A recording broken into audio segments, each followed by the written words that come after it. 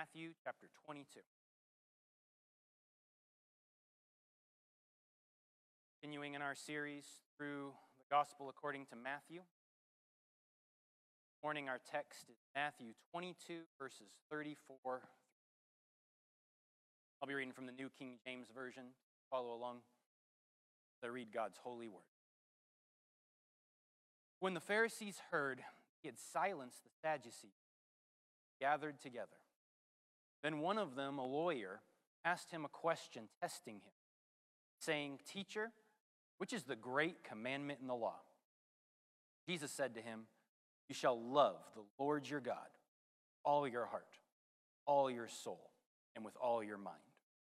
This is the first and great commandment. And the second is like it. You shall love your neighbor as yourself. On these two commandments hang all the law and prophets." May God bless the reading of the word. Please join me in prayer.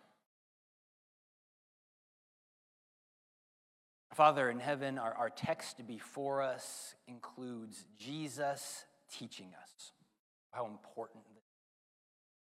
I pray as we dig into your word, your Holy Spirit would open our eyes and our hearts to understand these truths, to receive these truths, to apply these truths, to love you. Pray these things and amen. Please be seated, brothers and sisters. I'd ask you to have your Bibles open to this passage. I'd also ask you to have your outlines nearby. We'll refer to them often. If you are watching online, you can find the notes at providencechurchsd.org. Now we are Providence Church. Same wonderful church, same wonderful people, same wonderful Word of God, cooler name. Our text before us this morning is probably one we're familiar with. If you've been a Christian for more than a couple of years, odds are, even if you haven't read this passage, you heard it or heard others talk about it. And that familiarity with this passage is a very, very good thing. This is very much a passage we as children of God should be familiar with and should understand. As we come across passages that are familiar to us, it's really good to remind ourselves of the context. So let's remind ourselves of the context before us. We are celebrating Palm Sunday today as we are in this text before us.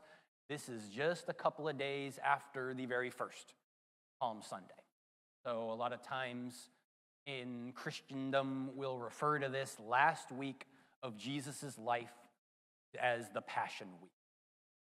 Enters Jerusalem on Palm Sunday, crucified on Good Friday, is risen on Resurrection. We're in the last few days of Christ before the death on the cross. In chapter 22, there is a risen desire in the enemies of Jesus to bring down Jesus. So as we're in chapter 22, we saw in chapter 22, verse 15, the Pharisees tried to trick Jesus with a question they didn't think he could handle. In chapter 22, verse 23, the Sadducees tried to trap Jesus in a question they didn't think he could handle. Jesus was ready for both questions. After both of their failed attempts, we see in verse 34, they're basically silenced. But then we see one more man attempt in verse 35. In the New King James Version, he's identified as a lawyer. Maybe your version says something like an expert in the law. That's probably a better way to translate that, just because our culture has lawyers, and the lawyers of our culture are different than the lawyers of Jesus' culture. So in our culture, when we say lawyer, it's someone who represents someone who knows the law, but basically in our culture, the lawyer tries to use or even misuse the law on behalf of their client. Okay? Not to diminish, we obviously have very good lawyers that we're thankful for. The lawyers of Jesus' day, and you can kind of see it in the phrase law-er. The lawyers of Jesus' day, they were experts in the law, specifically in this situation, an expert in the Mosaic law.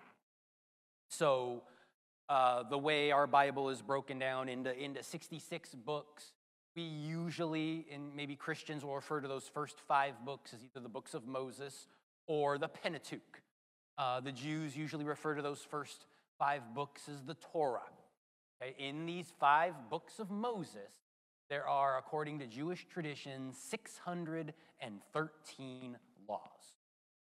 This lawyer, this expert in the law, would have been very familiar with the 613 laws in our first 5 books of the Bible. We see in verse 35 that when this lawyer approaches Jesus, he comes attempting to test him. This is not a test in the sense, let's see how smart he is, or a test in the sense, let's see if he's got good wisdom in this. This is a test in the sense, they all failed in trapping Jesus. I won't. I will bring a question that will turn his followers away from him. The question being, what's the great commandment in the law? And that seems like a fair question, but this lawyer who has given his life to studying the law, who talks to other people that study the law, this was a super controversial question. This was the kind of question that made other lawyers mad at each other as they tried to answer and give their opinion. So Jesus, having a Jewish audience that didn't have the same familiarity as the lawyer, but certainly knew those laws, he believed the audience of Jesus, those followers of Jesus, they would hear Jesus' answer and they would disagree. Or they would hear Jesus refuse to answer. And they would say, well, then clearly he's not worth following if he can't answer this question. So this lawyer had the belief, this is the question that will turn the followers of Jesus, the great commandment of the law. There were some times where Jesus was given questions that he knew were trick questions and he refused to answer. And there were times people came with questions, with trick questions, and Jesus very much wanted to answer. This is a time where Jesus knew the people in the following needed the answer, and you and I, as his disciples 2,000 years later, needed to hear. We needed to hear the truth trick question. Here's the truth. Verse 37, Jesus said to him, answering the question, what's the great commandment in the law? You shall love the Lord your God with all your heart, with all your soul, with all your mind. That's the answer to the question, what's the great commandment in the law? Before we get into it, let's do a quick synopsis of law. This is Roman numeral 2, letter A in your notes. In the Old Testament, and let me start by saying not all Christians will agree with it, but in the Old Testament, when we're looking at law, we can break it down into 3 different categories. First category, let's call the moral law. For my fellow note takers, get out your pen and write down next to moral law 10 commandments. Okay? The moral law is what we refer to as the 10 commandments. The 10 commandments, these establish the laws of morality for all people for all time. The moral law is the unchanging law of God because it's founded on the unchanging character of God. The moral law is a reflection of God's perfect character. So as we obey the moral law, we are very much living as those imitators of Christ that we are to be. We are living as God designed us to, as we are acting out, living out morality based on the perfect character of God. And that's unchanging. So way, way before Moses came down the mountain holding those tablets with the 10 commandments, murder was wrong. Cain knew that. When God said to Cain, "Where is your brother?" Cain didn't say, "Well, I killed him and I was never told that was wrong." Cain's answer was, "I don't know." Why was his answer a lie? Because he knew he did wrong. There was a handful of people on the earth, and morality was already in place, and morality was in line with the unchanging Ten Commandments because it was in line with the unchanging character of God. When we are talking about the moral law, it always, and that's included in the laws that we see in the first 5 books of the Bible. But the first 5 books of the Bible also include what we're going to call civil law, or maybe in some Christian books, judicial law. Now, the judicial law, the civil law of God, this is for the theocracy of Israel. Theocracy means nation ruled by God. Now, let's go back in time and let's imagine as Moses is leading those Israelites, Moses is leading a people that have only known slavery. They should have kept the moral law, but they had no right to establish laws for their nation because they were a nation in slavery. So the Egyptians said, "This is your law." But now they've left slavery. They're about to enter the promised land. They're about to be an independent nation ruled by God. And as such, they need laws for a civilization. That's a very appropriate thing for a civilization to have. So God, because he's the ruler of this nation, doesn't just give them moral law, but also gives them law as they live neighborly one with another.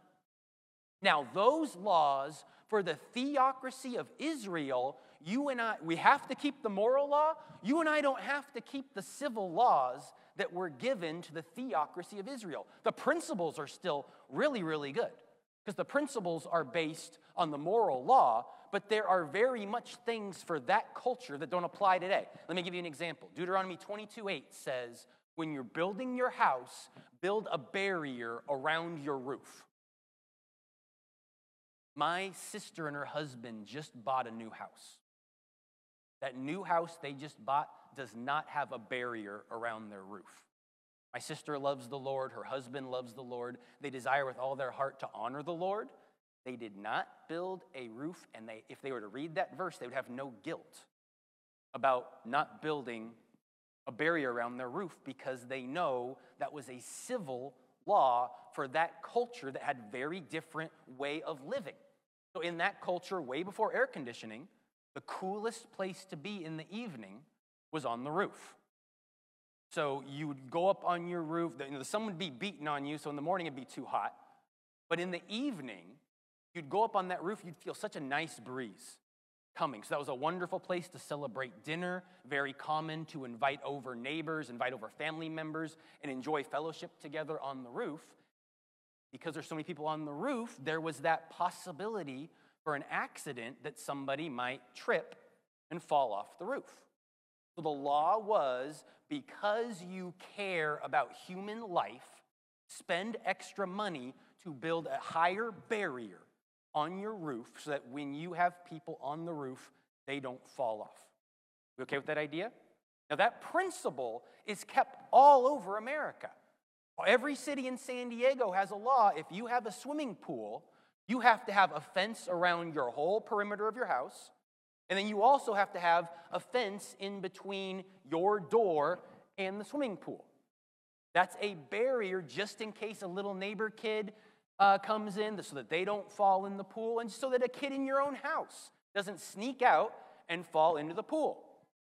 That is a perfect example of bringing this wonderful godly principle that we see in the civil laws of the laws of Moses brought to a common, practical law for our civilization.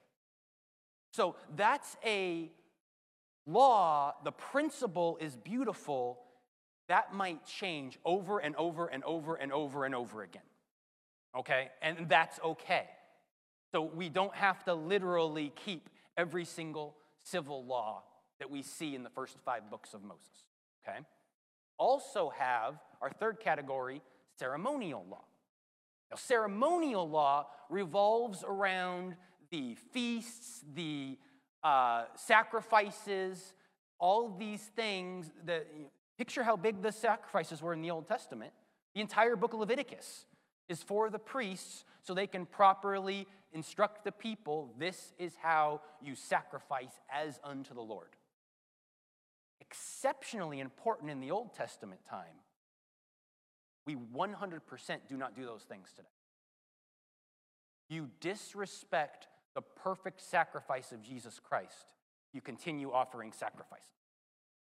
We no longer sacrifice the lamb because the perfect Lamb of God came. The book of Hebrews helps us with this idea.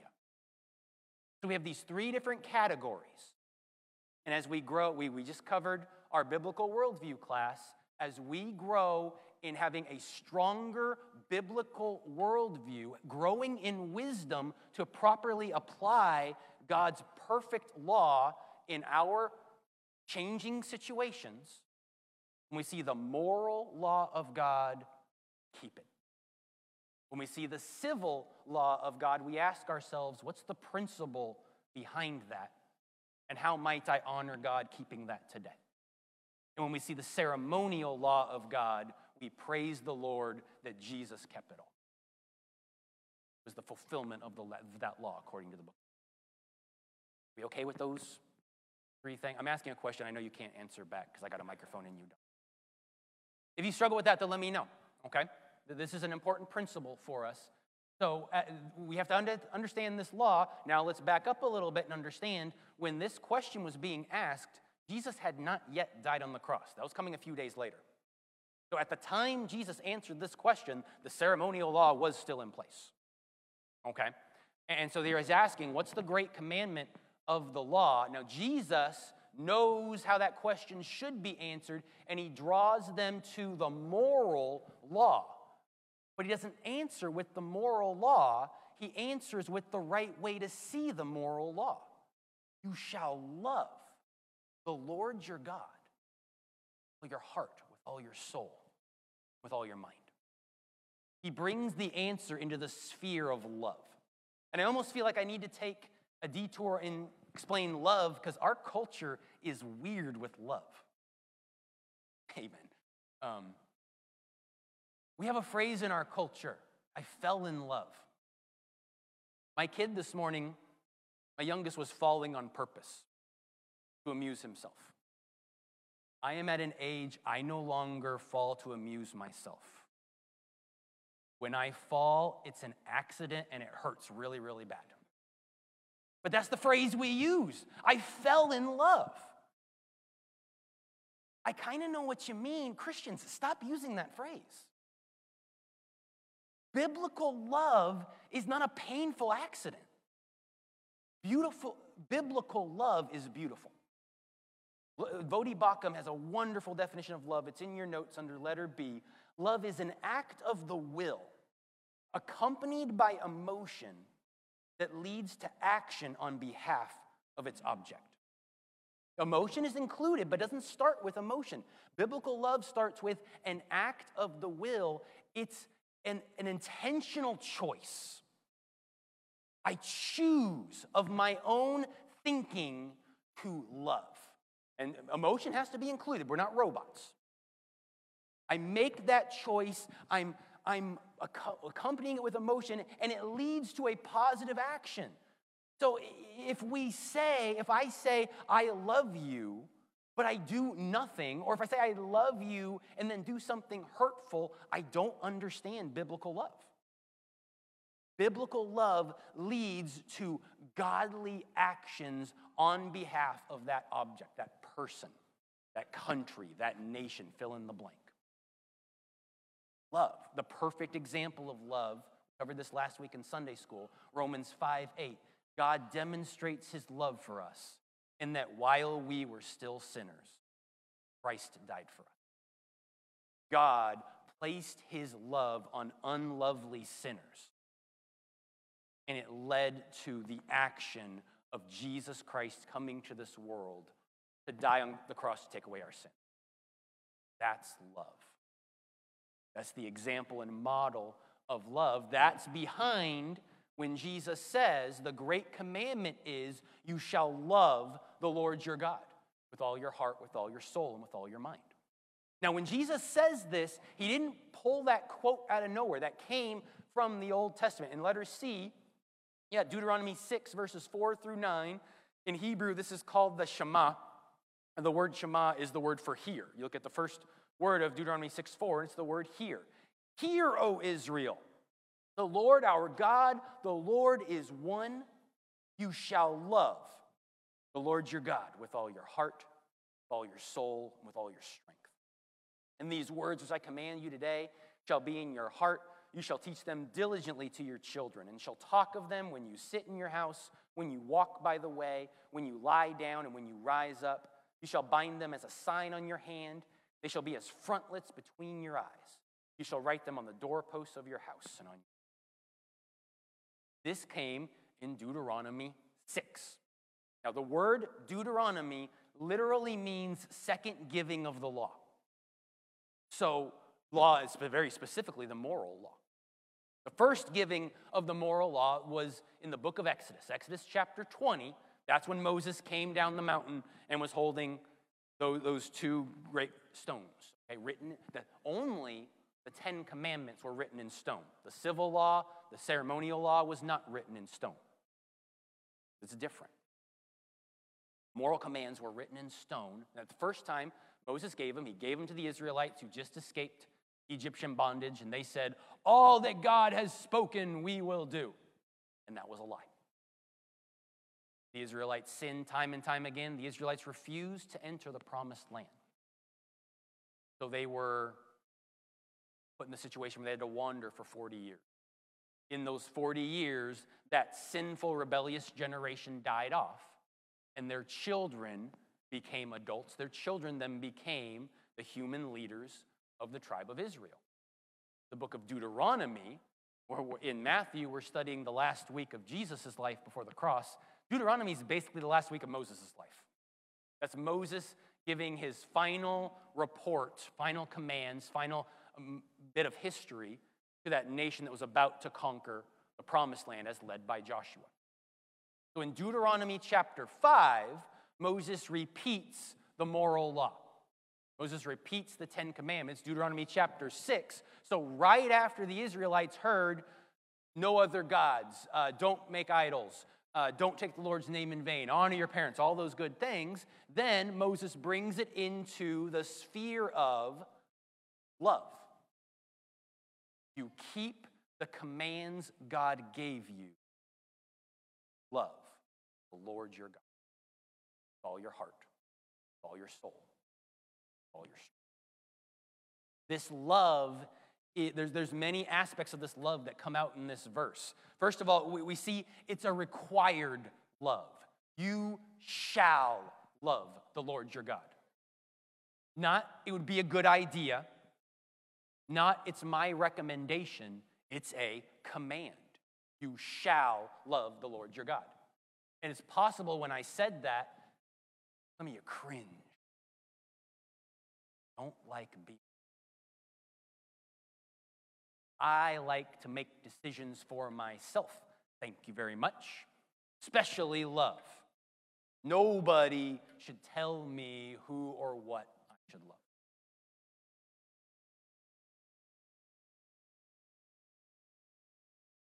Listen very carefully. In our country, not all laws are good. Okay? But every law of God, every single law of God is God sharing his love with you. And when God requires us to do things, that is not a burden, that's a blessing. It's like saying, I require you to breathe. Don't tell me what to do. It's for your good. Breathing is a good thing. I have to tell my adult karate students, they hold their breath and try really hard. Breathe. Then life is better because they start breathing. God says, have no other gods but the one true God. That's a blessing. You hurt yourself and all those around you when you put anything else before God. Don't murder. That's a blessing that protects you, that protects other people created in the image of God. Don't covet. That's for your good. Every single command of God is a blessing. And we might need to change our brains about that. Because maybe when we think of law, we think of how oppressive our city is, how oppressive California is. How many people do we know that we love that left California because of bad California laws? That's not how we first think of law. When we first think of law, we think of the moral law of God, and we praise God for sharing his moral law with us. It's a command, but it's a blessing. It's a required love. It's a directed love. You shall love the Lord your God. If you look in the New King James, which I have in your notes, that word Lord, and the word Lord is used 3 different times in Deuteronomy 6, 4, and 5, and you'll notice it's in all caps. If you're listening to Sunday school today, Brother Eric explained why that is. When we see the word Lord or the word God in all caps, that's the covenant name of God. Jehovah or Yahweh, depending on how you're going to pronounce it. And there's questions about how you pronounce it, because it was so holy, people didn't pronounce it. We have no right to use the holy name of God because it's so holy. So our commentators, our translators, they help us in so many of our versions by putting it like that. Some of the newer versions will just straight up say the word Jehovah, so we see it. We don't love any and every random God. Remember the original audience in Deuteronomy. This is God talking to the Israelites who just came out of Egypt, where there were hundreds of gods. Remind yourself of Jesus' era. Jesus is living during the era where the people worshipped all those Greek gods and all those hundreds of deities. So at both times these words were said, they were said in a world where there was polytheistic, where there were many, many, many different gods. The command is not love any God. The command is love the one true God. Your love is directed to the only one worthy of that kind of love. It's a directed love. It's a personal love or a relational love. Love the Lord your God with all your heart. We don't just come to a place where we intellectually understand there's a God. Yeah, I've studied it all. I understand. The Bible makes the most sense, and I've accepted the fact that there is a God. Even the demons have that level of knowledge and acceptance, according to the book of James. So it's not just the intellectual acceptance there's a God. It is the loving of the fact. He is a God, my God. He rules and reigns this world. He rules and reigns my heart. It's a love, according to John 1:12, that as many as received him, to them he gave the right to become the children of God, to those who believe in his name. Those perfect words, believe and receive. It leads to repentance. It leads to love. God, my God. It's a required love. It's a directed love. It's a personal love. It's a complete love. You love the Lord your God with all your heart, with all your soul, with all your mind. According to commentator William Hendrickson, God's wholehearted love for us must not be answered in a half-hearted manner. Really good quote. Love God with every fiber of our being. That's the first great command. Love the Lord your God with all your heart, with all your soul, and with all your strength. According to verse 38, that's the first great command, but then verse 39, there's a second that's similar. You shall love your neighbor as yourself. Before we get into the command, let's notice there's a first and there's a second. There are priorities. Growing in biblical wisdom is growing to understand when God prioritizes, we mimic those priorities. We embrace the priorities that God gives us. And so this might be, if we're leaning on the emotional end, maybe we're like, shouldn't I love my spouse the most? Shouldn't I love my kids the most? First of all, I've met parents that love their kids most, I don't want my kids around those kids. Those kids are spoiled rotten. I appreciate the love, but the priorities are out of whack. And I am well aware of the fact when I love God first of all and most of all, that's how I'm best equipped to love my wife. I love her better when I love God first. I love my kids better when I love God first. I love you guys better when I love God first.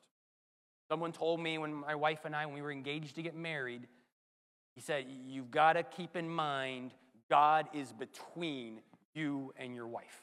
And you grow closer to her as you grow closer to the Lord. But you got to keep God in between. You have to love God first. And that's appropriate. Not selfish of God to say so. Again, that's a blessing for us.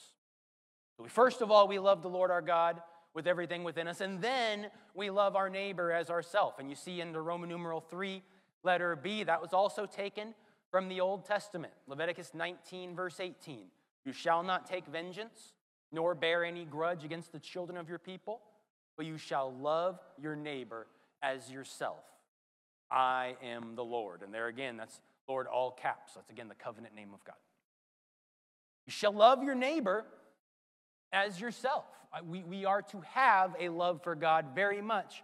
But as we keep the commands, we are best equipped to keep those commands as we love our neighbors, just as we love ourselves. And just in case we misread this, because there is an idea that this is a command to love ourselves. This is not written in the sense God is telling us to love ourselves. This is written in the sense God knows we're selfish creatures that already love ourselves. So because we already have that love for ourselves, direct it to others. Okay? The last verse of our text, verse 40, on these two commandments hang all the law and the prophets. As we continue reading through the New Testament, we see the role love plays in obedience to the commands. Love fulfills the law. Look with me, if you will. Roman numeral 3, letter C. It's in your notes. Romans 13, verses 8 through 10. Owe no one anything except to love one another. For he who loves another has fulfilled the law. For the commandments, you shall not commit adultery, you shall not murder, you shall not steal, you shall not bear false witness, you shall not covet. If there's any other commandment, are all summed up in this saying, namely, you shall love your neighbor as yourself. Love does no harm to a neighbor. Therefore, love is the fulfillment of the law. Let's draw this out, because this is revolutionary. Dylan, do you have the slide that has the 10 Commandments? Pull that, please. Now, I don't know about you. I don't have the brain cells to memorize 613 laws of Moses. I can do 10. I should do 10. But even if I struggle with 10, if I understand love fulfills the law, I've got some help. You'll notice, I already talked about priorities. As you look at the 10 Commandments, God has priorities in the 10 Commandments. You look at the first four commandments, that's my relationship to God, the vertical commands. The last 6 of the 10, that revolves around my relationship to others, the horizontal. God starts with how we treat him, how we love him, and then goes on how we treat others, how we love others. Now look at how love fulfills the law. If I love the Lord my God with all my heart, soul, mind, and strength, my love for God prevents me from taking his name in vain. I won't do that because I love him. My love for God keeps me from building an idol, because I know, even if I have the artistic ability of Eric, I can't make something worthy of being in his great image. He's too perfect for that. He's too lovely for that. So I show my love for him in my daily living by not creating an idol.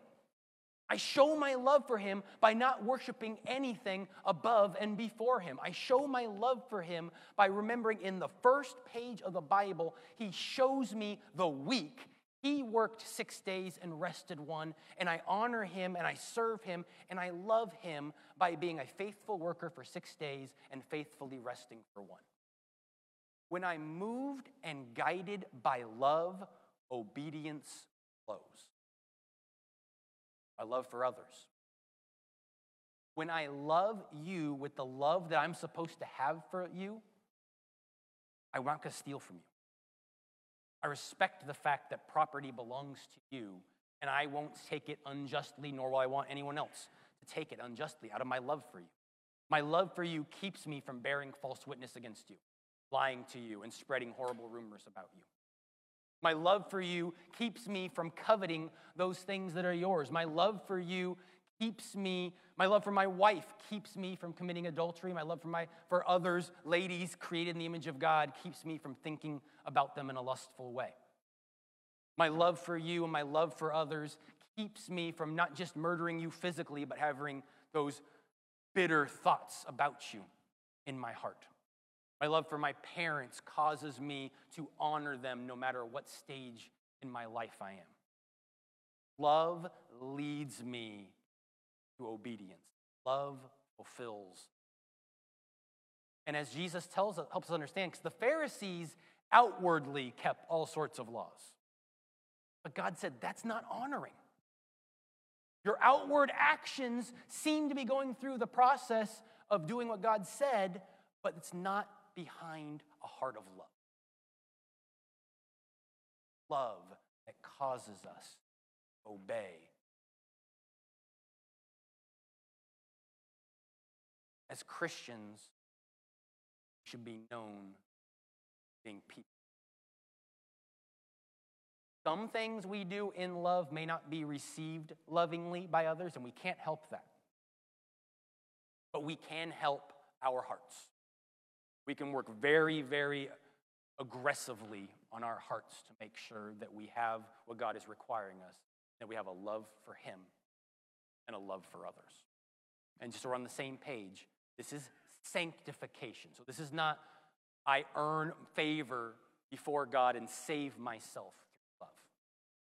This is, you've already been saved, redeemed by the blood of the Lamb. You are made in the image of God, and God is. So those of you made in his image, saved by his grace. Let's pray.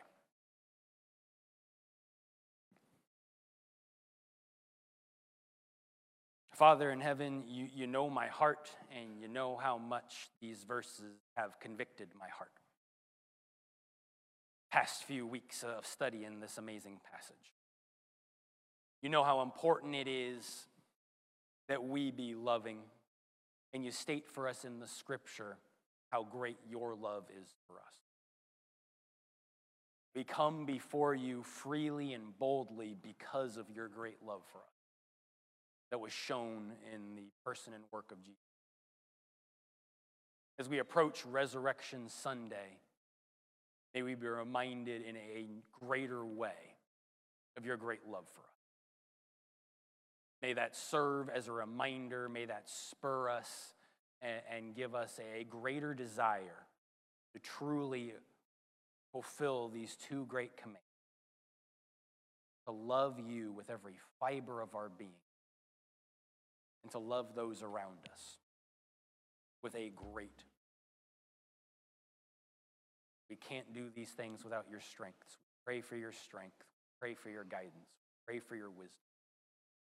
Pray for your love. Pray for these things.